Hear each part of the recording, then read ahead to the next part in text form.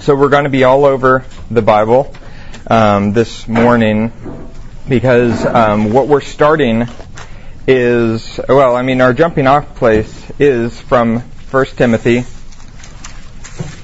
looking at chapter 4, verse 12. And this will be kind of set the framework for the next handful of men's breakfasts that we gather together. We have this familiar command from Paul to Timothy, this exhortation in 1 Timothy 4:12. And so while you continue to find your way there, I'll pray again quickly. Father, we ask that as we open up your word and think together about what you instruct us and how to use our mouths, we pray that you would help us. And we pray that you would open your word to us and open our hearts to receive it. In Jesus' name, amen. So 1 Timothy 4:12 says, "Let no one despise you for your youth, but set the believers an example in speech, in conduct, in love, in faith, in purity." And the application to our very young is obvious. But these are bucket categories. These are umbrella topics that really apply to all. Because Paul, his basic idea is he's speaking to his young friend, and he's wanting to say, you are at risk of being dismissed by the people you've been called to minister to impact. You're at risk of being dismissed, and the way forward is live an exemplary life. Live so well that they have nothing bad to say about you. And when you want to say that to somebody, okay, that's pretty broad, live well. How am I to do that? And Paul says, well, think about 5 areas, Timothy. Think about the way you talk. Think about the way you live. Think about your love and your faith and your purity. And so we are a church that in general prefers an expositional approach to walking through the Bible, and there's a lot in favor of that. That's the best, in my mind, normal way to feed a congregation and to feed ourselves. To walk through the Bible and let it speak to you. But passages like this show us that there are times in which we want to just paint with a broad brush and hit the big categories that are significant and kind of sum up. What should you worry about, or what areas should you focus on when you think about living a good life as a man, living an exemplary life? Whether you're young, like Timothy, or whether you're older, because as we get older, what things are we still needing to worry about? Well, we're still needing to worry about our speech, our conduct, our love, our faith, and our purity. These are the fundamentals that we really never outgrow. You should develop more maturity in these areas. I should. And more nuance and more understanding, discernment in working out how we use our tongue. In how we understand the call to love. But we never get past these categories. And so that's why we want to use them as a framework moving forward. So this morning we take the first one of set the believers an example in speech. Pay attention to your life in the area of speech.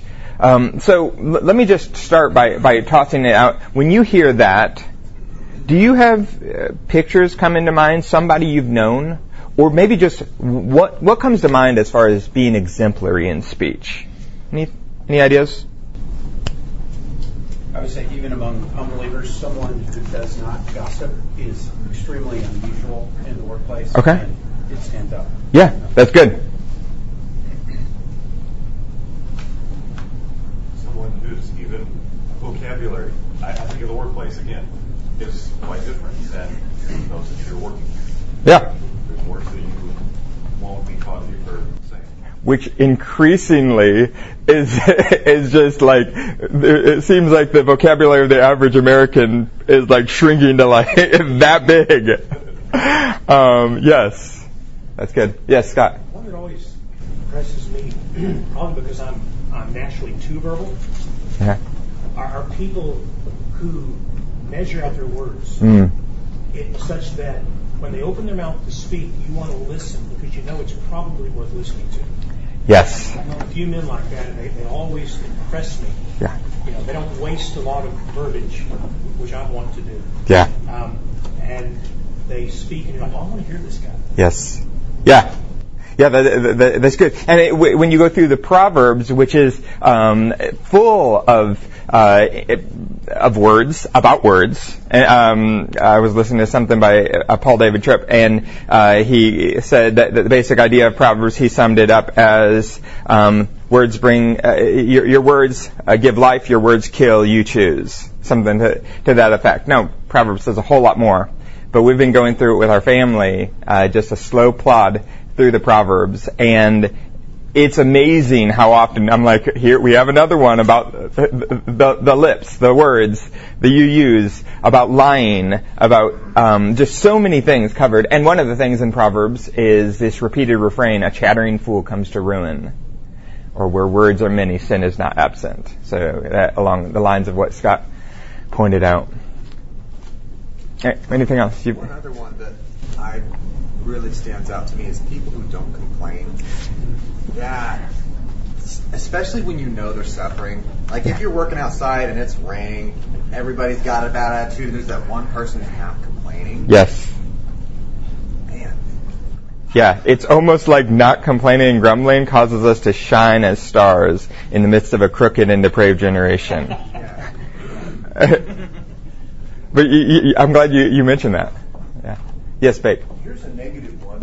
I've been teaching through Romans, and in chapter 3, it talks about people who are out of the way, and they become unprofitable. There's none that does good, no, not one. And then it talks about their speech. Yeah. And it says their throat is an open sepulcher. I can just see someone's mouth open up, and it's like a grave. There's just rottenness in there. With their tongues they use deceit. The poison of asps is under their lips. Mouth is full of cursings and bitterness. So, people who are out of the way don't speak well. Right. Yeah. And it's behooves us to be the opposite of that. Yeah. Yeah, that's good. All throughout the Bible, we have these descriptors describing the wicked, and regularly tied in with their actions is the way they use their mouths to destroy, to tear down. And so this is important, contrary or against, what many of us grew up with is the little, chant, sticks and stones may break my bones, but words will never hurt me. And, the Bible says in Proverbs 18:21, death and life are in the power of the tongue. Death and life are in the power of the tongue. And that's not something that we've gotten soft and now we yes, we have gotten soft and we do get a little too injured by words sometimes in our modern society as a whole. But the reality is the Bible makes a big deal out of our words. It's not just the rhetorical, and it's not just the rhetorical overstatement of Solomon in the Proverbs, but Jesus, if we flip to Matthew 12 as an example, that familiar passage where Jesus is talking about a tree being known by its fruit. So Matthew 12 verse 33. Jesus here emphasizes the importance of our words reflecting and expressing our hearts. So will somebody read Matthew 12:33 through 37? Either make the tree good and the fruit good, or else make the tree corrupt and its fruit corrupt. For the tree is known by its fruit. O generation of vipers, how can you being evil, speak good things? For out of the abundance of the heart the mouth speaks. A good man out of the good treasure of his heart brings forth good things, and an evil man out of the evil treasure brings forth evil things. But I say to you that every idle word that men shall speak, they shall give an account thereof in the day of judgment. For by your words you shall be justified, and by your words you shall be condemned. Yeah. Every idle word, every careless word will be brought up. Every one has to be answered for. So your words matter. They matter a lot. And we're tempted to view our words as kind of throwaway because they occur, we use them in the throwaway moments. And we tend to think that they're just the tools that we use to try to accomplish what we're trying to make happen. I'm trying to get this person, maybe somebody that works for me, to do something. I'm trying to get something to happen in my family, get my family out of the house to get to church, or whatever it is. And words are we use them to make our lives better, more efficient, whatnot. But the Bible sees those mundane moments as full of significance. Again, referencing something that Tripp said, he pointed out related to our words that your life is lived. He's like, you only make about 4 big decisions in your life. He says, most of your life is lived in the mundane, in the utterly mundane. And he says, and if God doesn't rule your mundane, He doesn't rule you, because that's where you live. And I love that. So if God is not ruling every word that comes out of our mouth, then we're not making Him Lord of our hearts. In 1 Peter, we're told to set apart Christ as Lord, to recognize His lordship in everything. And so we want to make sure that we're acknowledging God's lordship in this. But as we just read in Matthew 12, our problem is bigger than just fixing a few words. Our problem goes down because you can't fix a few words when you've got the wrong tree. The tree is going to bear the fruit. Whatever is in you, I'm pulling a lot just because it's coming from things I've heard Tripp says, but he tells the story of being at a family gathering. I was telling some of you about a family reunion. He was at a family reunion and an uncle just started spewing these really gross, perverse things. And his mom grabbed them and they took him to the car, and she said, I want you to know, Paul and Mark, his brother, I want you to know that nothing that comes out of a drunk man's mouth out of a drunk man's heart was not there before the alcohol took control. It's just the alcohol opened the spigot, and suddenly what was in the heart came out. Out of the overflow of the heart, the mouth speaks, Jesus says. So we've got to get the heart right. We've got to get the heart right because it's going to overflow. I couldn't find where I heard Piper say this, but John Piper, I heard him once say that 99% of the things that come out of your mouth are unpremeditated. I think that's about right. We don't go through life planning what I'm going to say when I sit next to Mike Booker at the men's breakfast. We could use with a little more, all of us could use to have a little more thoughtfulness. You're preparing to gather with God's people tomorrow morning.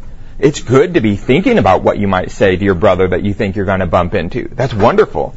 But no matter how intentional we get, we're still going to have most of the words that come out of our mouth be unpremeditated. So it makes it makes the issue really one of how we are shaped in the heart. And this reflects the general expectation of the Scriptures, Romans 12. When Paul starts to talk about being transformed, he says that the way that's going to happen, the way you're not going to be conformed to the world, where they're gossiping and where they're complaining and where they're cussing and where there's all sorts of other bad uses of mouth. The way you're not going to be conformed to the world, but to be transformed is, Romans 12, by the renewing of your mind. And so we want to be shaped by having our hearts and our minds shaped by things that are good. This is what Paul calls us to in Philippians 4, when he says, whatever is true, whatever is honorable, whatever is pure, whatever is lovely, whatever is commendable, if there is any excellence, if there is anything worthy of praise, think about these things. So we're trying to put ourselves to where we can be shaped, have our heart in the right place, because those are the things we're thinking about. So starting place of what you're going to speak is what you're taking in. Garbage in, garbage out. That will happen. And this also works in a spiral, though, where our hearts do then control what comes out of our mouths. But it also matters the way what we say actually feeds back into our hearts. There's this spiral motion so that our words flow out of our hearts and feed back into our hearts. And that's why God does, in addition to telling us to be renewed in our minds, He also then tells us, don't do certain things with your mouth.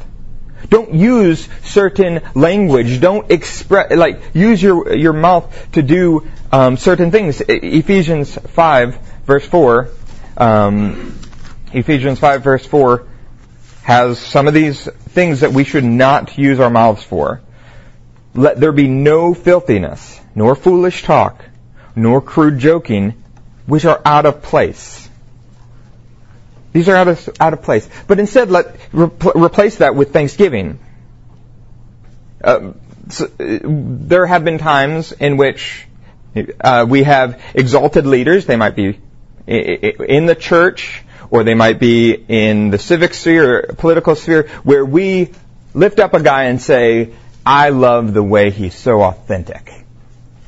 I love the way he just calls a spade and speaks his mind. And speaking truthfully is one of the things we're going to see is an important part of of being exemplary in our speech. But mere authenticity, if it's reflecting a you that's supposed to be dead, a you that you're supposed to be putting to death, that's not helpful. It's not good. It's as Paul said, out of place. And this is his point here in the chapter leading up to that verse we read in Ephesians. His point is, in Ephesians 4, this is not the way you learn Christ.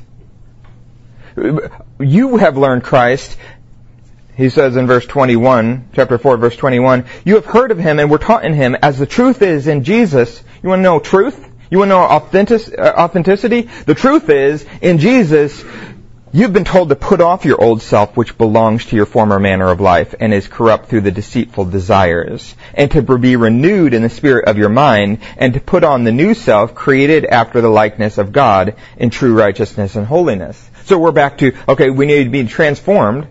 But then how does Paul say to do that? He goes on to say, get rid of some things. Put off these bad things and put on these good things. And he says to do that with our mouths and the way we use them, with our words. I don't know if anybody flipped over to Ephesians 4 with me, but some of the ones we see there are put off falsehood. Verse 25, having put away falsehood, let us speak the truth. Each speak the truth with his neighbor. He says, put off corrupting talk in verse 29. Let no corrupting talk come out of your mouth, but only such as is good for building up, as fits the occasion, that it may give grace to those who hear. He tells us to put off clamor and slander. In verse 31, let all bitterness and wrath and anger and clamor and slander be put away from you with all malice. So these are some of the areas that we, right here in Ephesians 4, are told to put off. What are some other danger areas with our words? We've listed some of them. Maybe we've already covered this ground, but we talked about some areas such as grumbling and gossip and cursing. Any other areas, danger areas with words that we didn't mention? I think one thing that I pick up on as a dad is the relation to the kids and how they interact with one another is name calling. Okay. Yeah. It's really big for me to not name call. Yeah. I think one of the advantages those of us who are dads have is in our parenting, we notice things that if we're thoughtful, the very things that we are regularly instructing our kids in are the things that we need to instruct ourselves in. Maybe name calling is not specifically the thing, but I run into so many areas where I'm instructing the kids in how they should use their mouths, and I'm like, I need to remember to do that myself. So yeah, that's really good. Just along with that, words that build up rather than tear down. Yeah. Thinking of parenting, pastoring, husbanding, right? There are ways you can say things toward the same goal, right? To correct this behavior, to stop this thing. But you can say it in a way that tears down, or you can say it in a way that builds up. Yeah. Right? You can say it in a way that is an attack. You can say it in a way that it is an expression of love and care. Yeah. And learning that, I think that's part of wisdom. That's part of maturity, right? Is learning how to do that. Another one that comes to mind is one of our brothers, who was one of our pastors in the past, did a really good job when I'm talking about sarcasm. We men especially, there is an interplay with men that is actually healthy. Where we rid each other and we say things, but that's also a fine line that can move that into sarcasm. Yeah. Right. Which at that point, the time that brother pointed out, the word sarcasm is sarx, flesh. Sure. And at that point, you're gouging out a piece of flesh. You're ripping out a piece of flesh by the way you're backhandedly belittling somebody. Again, tearing down, not building up. Yeah. That's good. Sarcasm is one of those areas that we can excuse as some of us as just, that's just how that's my personality. I'm just. You can even find the T-shirts that brag about how sarcasm is my language or whatever. And then you'll have people who go to the Bible and try to create this big case for how sarcasm is all over the Bible. Yes, there is sarcasm in the Bible. It's the minority voice. When Paul is forced in 2 Corinthians to speak sarcastically, it's tearing him up. And he keeps coming back to affirmations and expressions of his concern and care for them because he's so uncomfortable using the tool of sarcasm. And so, if you are using sarcasm in your approach to life, I would encourage you, similarly to Paul, you need to be working in a lot of this expression of your genuine care. Paul is clearly in 2 Corinthians. He is torn up over this people that he loves so deeply, and he uses his words to express that. It's not like he cuts them, like we're so prone to do. But he knows I love him. She knows I love her. No, if you didn't tell her, she might not. If you didn't tell that brother that in many ways and in many words, after all those cutting words you use, they might not know that you actually care about their good. And so that it's good. There's these danger areas. Danger areas come from angry words. So I think of James 1, verse 19. Let everyone be quick to listen, slow to speak, and you have right there with that, slow to become angry. Because when we're quick to become angry, we become the person in Proverbs 12, verse 18, where it says that there is one whose rash words are like sword thrusts. They're angry and they say something in the moment, and afterwards maybe they apologize. But I don't know if you've ever been on the wrong end of that. The person is genuinely sorry afterwards. Does that immediately erase the pain caused by the things they said? No. The person who has thrown their words around rashly, like somebody swinging a sword. You might heal from that sword wound, but you also might scar, and it'll take you a while to heal from it. And so we need to be careful with angry words. We need to be careful with careless words. Careless words can include generalizations, and men, maybe you end up in conversation with your wife and say something like, "You always," or maybe "You never." You never do that? That's good. I bet Paula does. I bet she always does.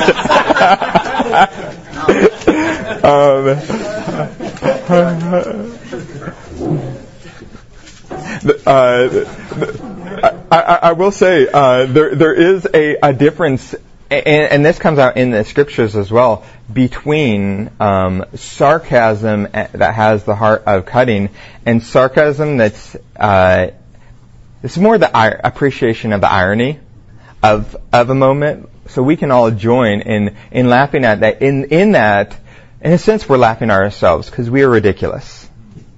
And that is actually really healthy, being able to laugh at ourselves. But we do these things, like we make sweeping generalizations, and we're quick to judge. Whereas James would encourage us to do not speak against one another, brothers. And this applies to the way we speak against, or we speak with our wives and our kids. Sometimes. Now, specifically here, it's talking about brothers in the faith. So it is talking about a shared faith, but it says, do not speak against one another, brothers. The one who speaks against a brother or judges his brother speaks evil against the law and judges the law. Because in the law, it's telling you the same thing. Do not speak evil against your brother. And it's putting yourself in a position where, who's the one that gave us the law, kids? The law in the Bible.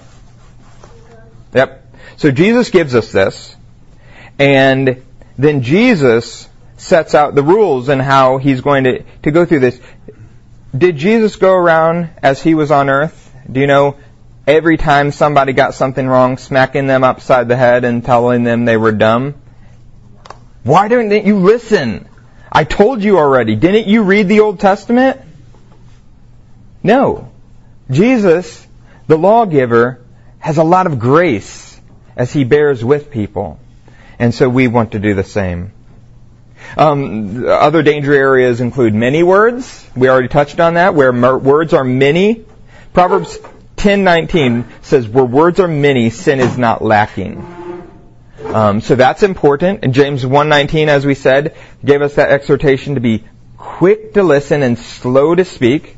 So danger can come from many words, but danger can also come from few words. And probably at least some of you men need to be reminded of this, that God gave you a mouth to speak. To everything, Ecclesiastes 3 verse 7, to everything there is a time and a season, including a time to be silent and a time to speak. And so there is that time to think, to speak. One of the books I was looking at, a good book just on husbanding, but in Lou Priolo's The Complete Husband, bit dated in the cover art, but his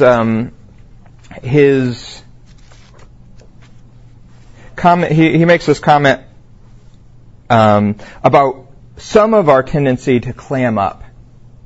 We get angry or we don't like the way something is, so we just shut down.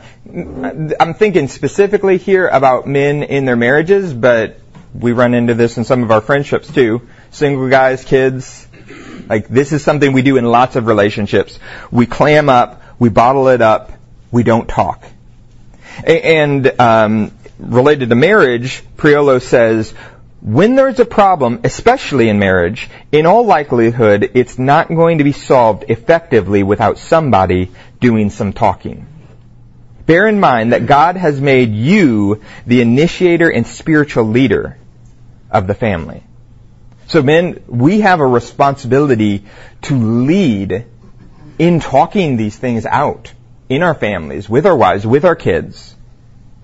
And so too few of words, when we have a responsibility There are these areas that God calls us to reflect Him. He is a speaking God. And He calls us to use our words. He has created us to be verbal, to be communicators, and to use these words to repair relationships and to build them. And so it's not really an option just to not say anything. And we're committing sins of omission. God has not merely told you, don't say that, that's bad. He's told you, when you put off the filthiness and foolish talk and coarse joking, which are out of place, you should put on thanksgiving and build up others. Yes, Scott. If I'm jumping ahead or taking you afield, stop me. I was just thinking about that, the power of blessing with words. And I was thinking about, especially fathers, what a shield that has been in my life. My dad wasn't even a believer early on, but he had a lot of the Christian values, in him that later expressed once he became a Christian. But I'm sure the places he messed up, I can't remember them now, those places verbally. But he did a good job dealing with our sin, dealing with our when we need to be disciplined, but also blessing my siblings and I. Speaking truth to us.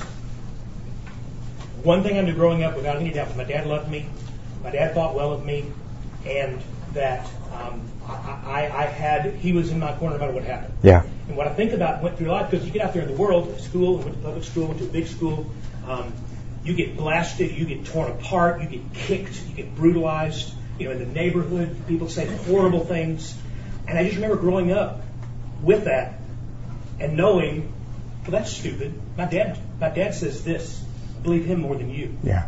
And I've thought about that, how not only the bad things we don't want to say, but the good things we do want to say, and how that blessing is really a shield. I've wanted to do it with my daughters. I hope I've done that. I want to do it with my grandkids.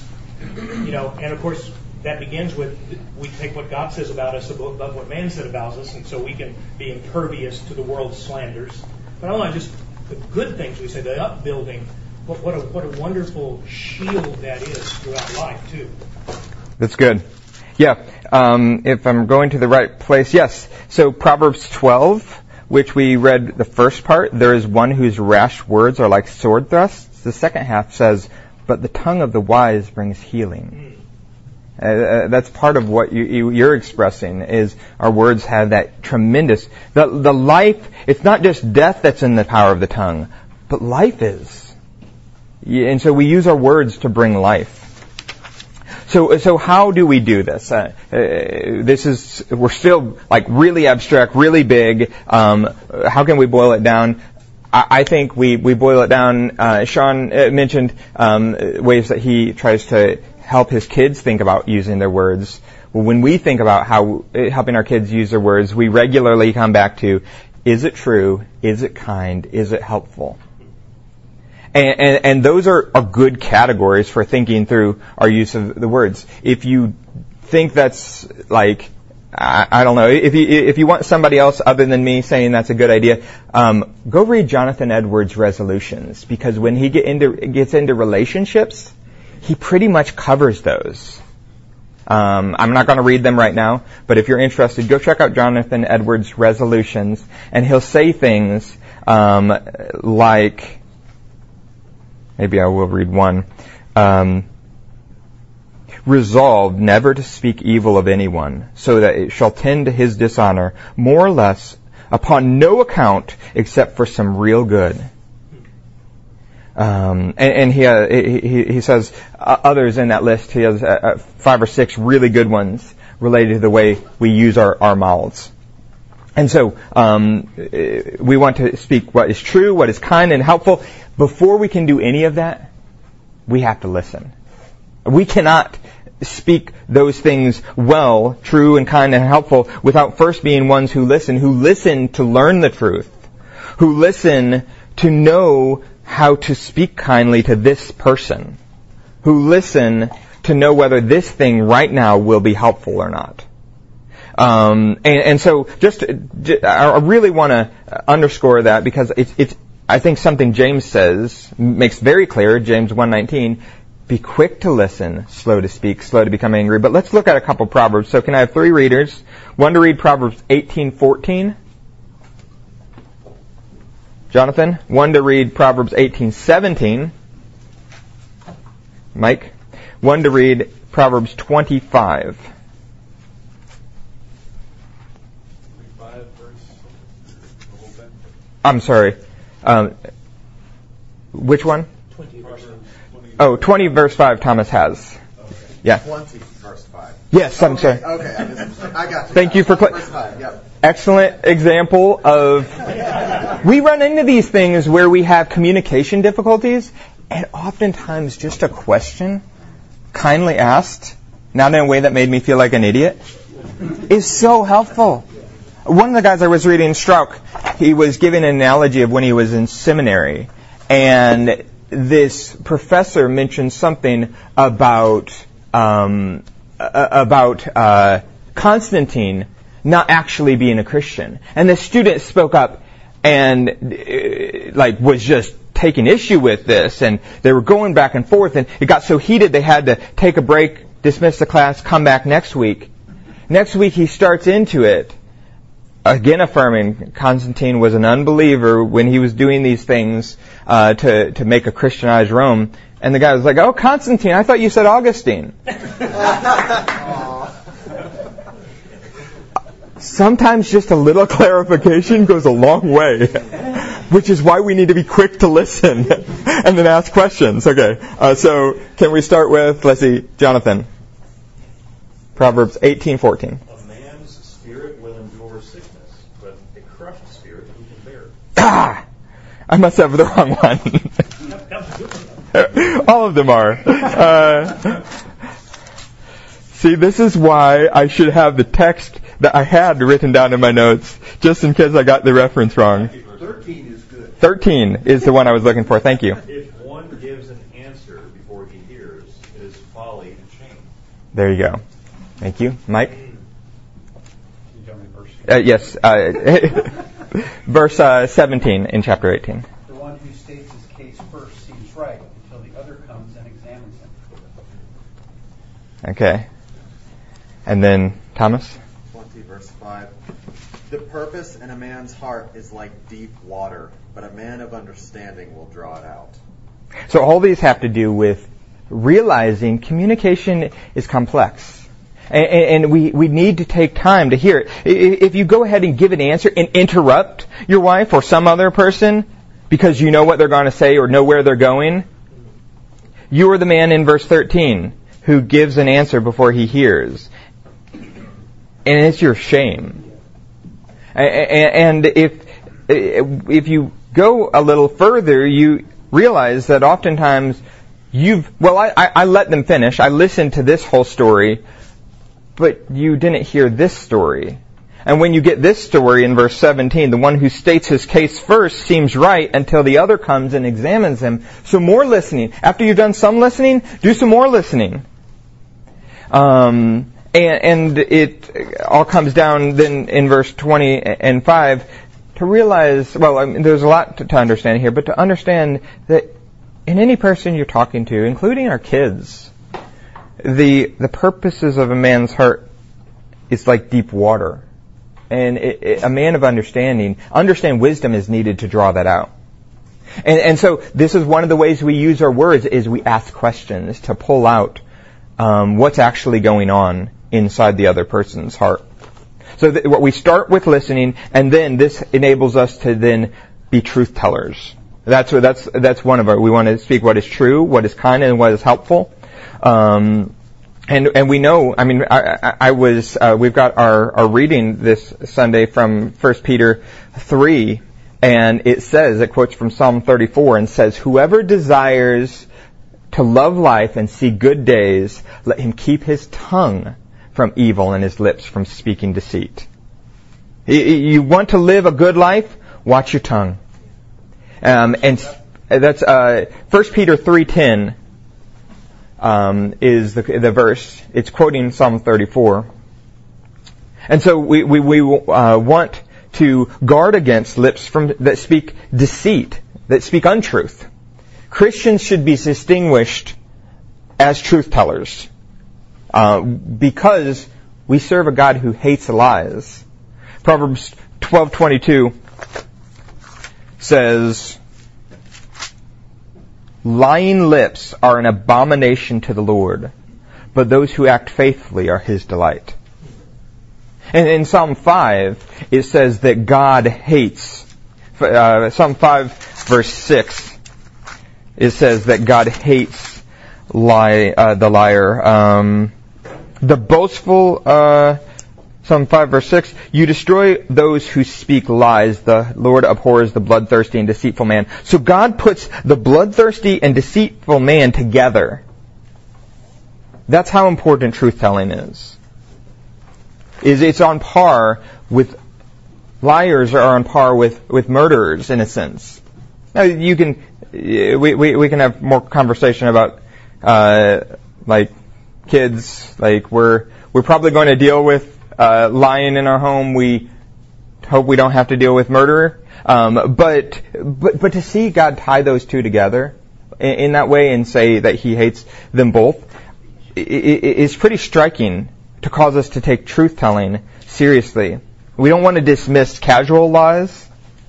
Kids, maybe this is particularly something that you guys should hear. Casual lies in Proverbs 26, verse 18 and 19. It says, "Like a madman who throws firebrands, arrows, and death." So again, we're back to the murder. "Like a madman who throws firebrands, arrows, and death is the man who deceives his neighbor and says, 'I am only joking.'" And so we don't want to be casual with deception, with lies, because God is a God who cares a lot about truth. Why does He care a lot about truth? Because He is truth. Because He is truth, yes. He's created us to glorify Him through our relationships. And lies and deception of any stripe, because we can deceive without saying a lie. But any sort of deception destroys relationships. God created you to glorify Him in relationship. If you tear those relationships apart and make them ones where you will not be listened to because you've undermined your credibility, you are no longer reflecting the God who is truth. Instead, you are tearing apart these things. God cares a great deal about truth-telling in part because He knows that deception always destroys relationships. And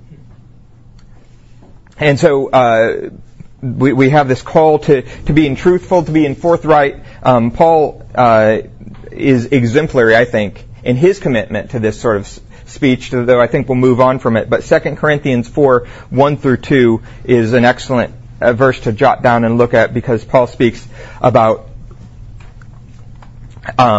getting rid of disgraceful, underhanded ways. He's not going to use his words as a utilitarian tool to get what he wants. All right. Second, really quickly, we want to speak truth. We want to speak gracious words, true words, gracious words, which means true, kind, and then we're going to get to helpful. We want to speak our words kindly. Tone does matter.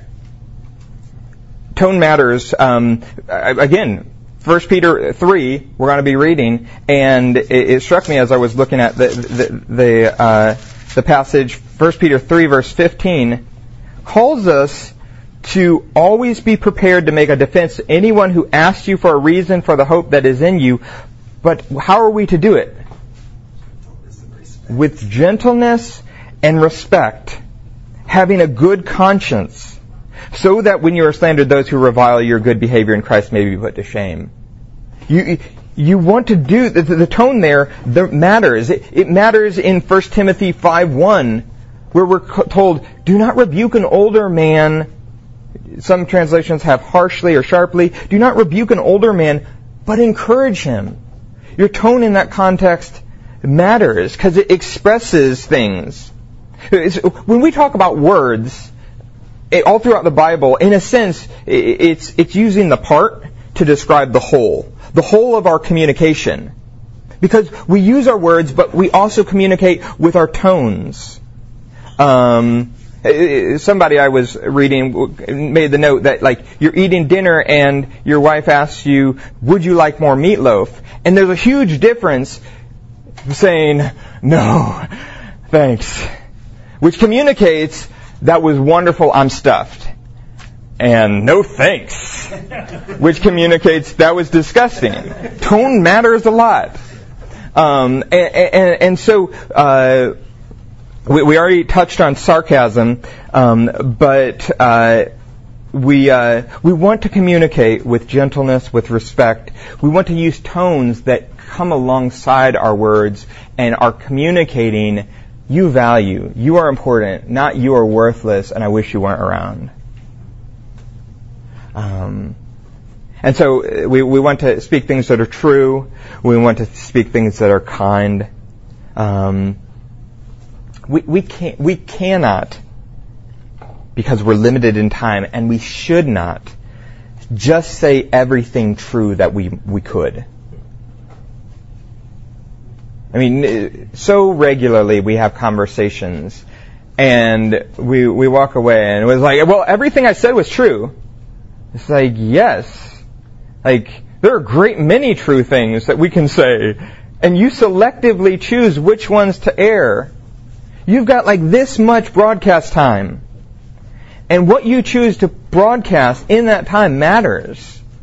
And you can choose words that tear down, or you can choose words that build up. And that kind of leads us into the next. But as we go into that final thing of words that are true, words that are kind, the final thing, words that are helpful, that actually build up. If you're in 1 Peter 3, look at that in the broader context. 1 Peter 3, verse 8 and onward. Maybe somebody will read verse 8 through 12. Okay, thank you, Eddie. Finally, all of you, have unity of mind, sympathy, brotherly love, a tender heart, and a humble mind. Do not repay evil for evil or reviling for reviling, but on the contrary, bless, for to this you were called, that you may obtain a blessing. Whoever desires to love life and see good days, let him keep his tongue from evil and his lips from speaking deceit. Let him turn away from evil and do good. Let him seek peace and pursue it. For the eyes of the Lord are on the righteous, and his ears are open to their prayer. But the face of the Lord is against those who do evil. So this puts it in the context of the eyes of the Lord, which is where we should live our lives, coram Deo, before the face of God, looking for His smile, aware of His eyes. And as we live there, He says, do not repay evil for evil or reviling for reviling, but on the contrary, bless. When people tear you down, oftentimes, let's say in a work context, they are not nice people. They are often not even good people. They're not hardworking. They are often the ones who have lots of other problems. There are ways to respond to that reviling with your own reviling that is true. And yet we're told not to. Don't respond in like kind. What God calls you to is not merely to, in that context, to speak, well, it's true, but rather to pay attention to, but am I being kind in this? And am I being helpful in trying to see this person move from where they are to where they should be? To know Jesus, to embrace His lordship. And so that's what we're called to. We're called to bless. We have this vocation to be a blessing in the world, and our words are a big part of that. God has placed us in this world to reflect Him in speaking good, in speaking life. And this brings us, like I said, to this last point of speak what is helpful to build up. And this, we already heard it in Ephesians, but going back to Ephesians 4 and hearing that underscored again, Paul says in Ephesians 4, verse 29, "Let no corrupting talk come out of your mouths, but only such as is good for building up. As for building up, as fits the occasion, that it may give grace to those who hear." As fits the occasion points to a big part of this involves paying attention to the person we're speaking to and the context. Again, we've got limited time, and we are choosing which words to speak in which moments. You may have something that is true, and it is kind, at least you're working on it, and it is helpful, but not then. Like, trying to have a certain conversation at 11 at night probably isn't wise for a lot of us. And so paying attention to timing so that it will be fitting the occasion and give grace to those who hear. If your wife's had a really hard day, that's not the best time to try to point out some ways that she can improve her efficiency. I mean, you're just trying to be true, you're kind, and you're just trying to be helpful, but the timing's wrong. And so if we want to have our words fit the occasion, so that it will give grace to those who hear, we need to pay a lot of attention. That takes us back to we start by listening. We start by observing.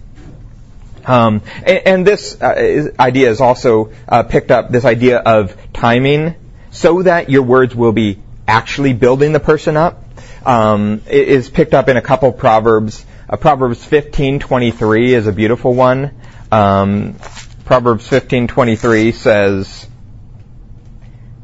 "To make an apt answer is a joy to a man, and a word in season how good it is."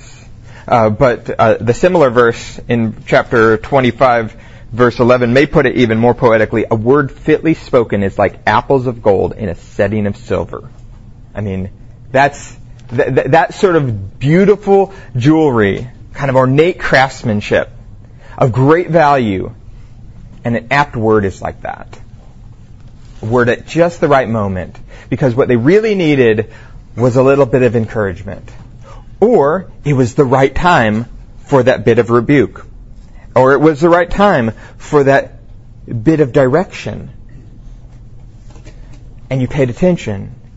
And you listened so that when you did speak, you were ready to say something that was true, that was kind, and that was helpful.